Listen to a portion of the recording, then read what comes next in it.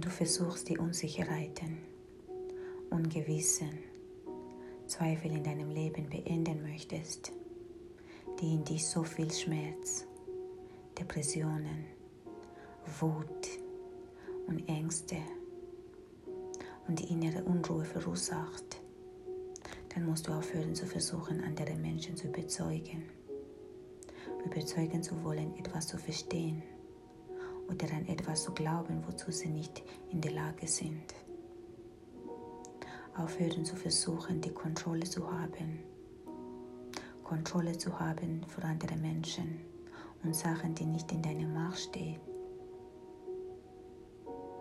Wenn du dein Bestes gegeben hast und versucht hast zu kommunizieren, deine Anteile, Seite der Geschichte geklärt hast, der Rest liegt dann bei anderer Person, was sie oder er mit den Informationen machen möchte.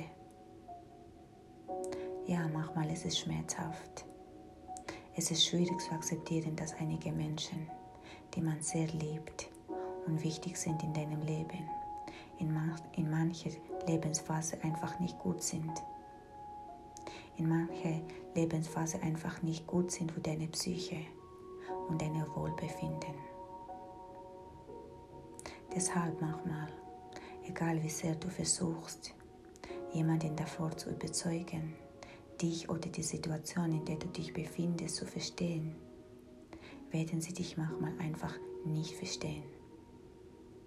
Stattdessen werden einige von ihnen dich einfach beschuldigen, ablehnen oder dich komplett meiden, weil sie nicht fähig sind, Erfahrungen haben, weil sie keine Ressource haben, dich zu verstehen, dich zu akzeptieren, dich zu vergeben und zu lieben, wie du es verdienst.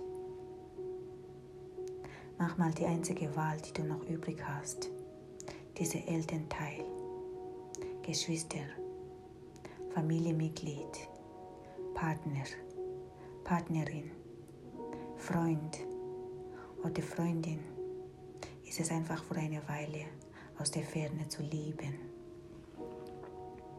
Weil die Wahrheit ist, es ist egal wie sehr du jemanden liebst oder wie sehr das jemand dich die Welt bedeutet.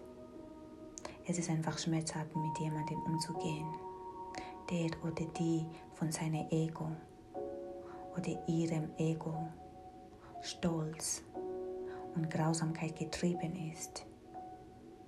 Schwierig ist, besonders wenn es ein Familienmitglied ist. Wir können uns unsere Eltern, Geschwister oder Familienmitglieder nicht aussuchen.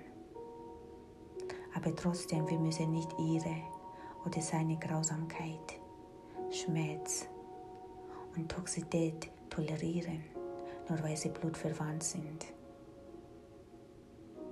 Viele Menschen verstehen das nicht.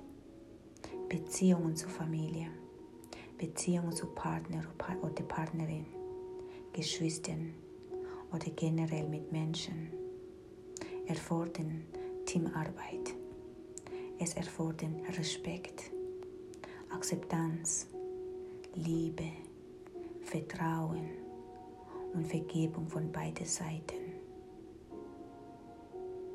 Was es aber so viele Menschen in Beziehungen zerstört und verärgert ist, wenn die Bemühungen, die ganze Arbeit einseitig gemacht wird. Sei dir deswegen bewusst, wenn du dich nicht weiterhin unnötig verletzen möchtest. Für weitere Informationen und Unterstützung, bitte besuche meine Webseite. Ich wünsche dir einen wunderschönen Tag. Viele Liebe, Tulani.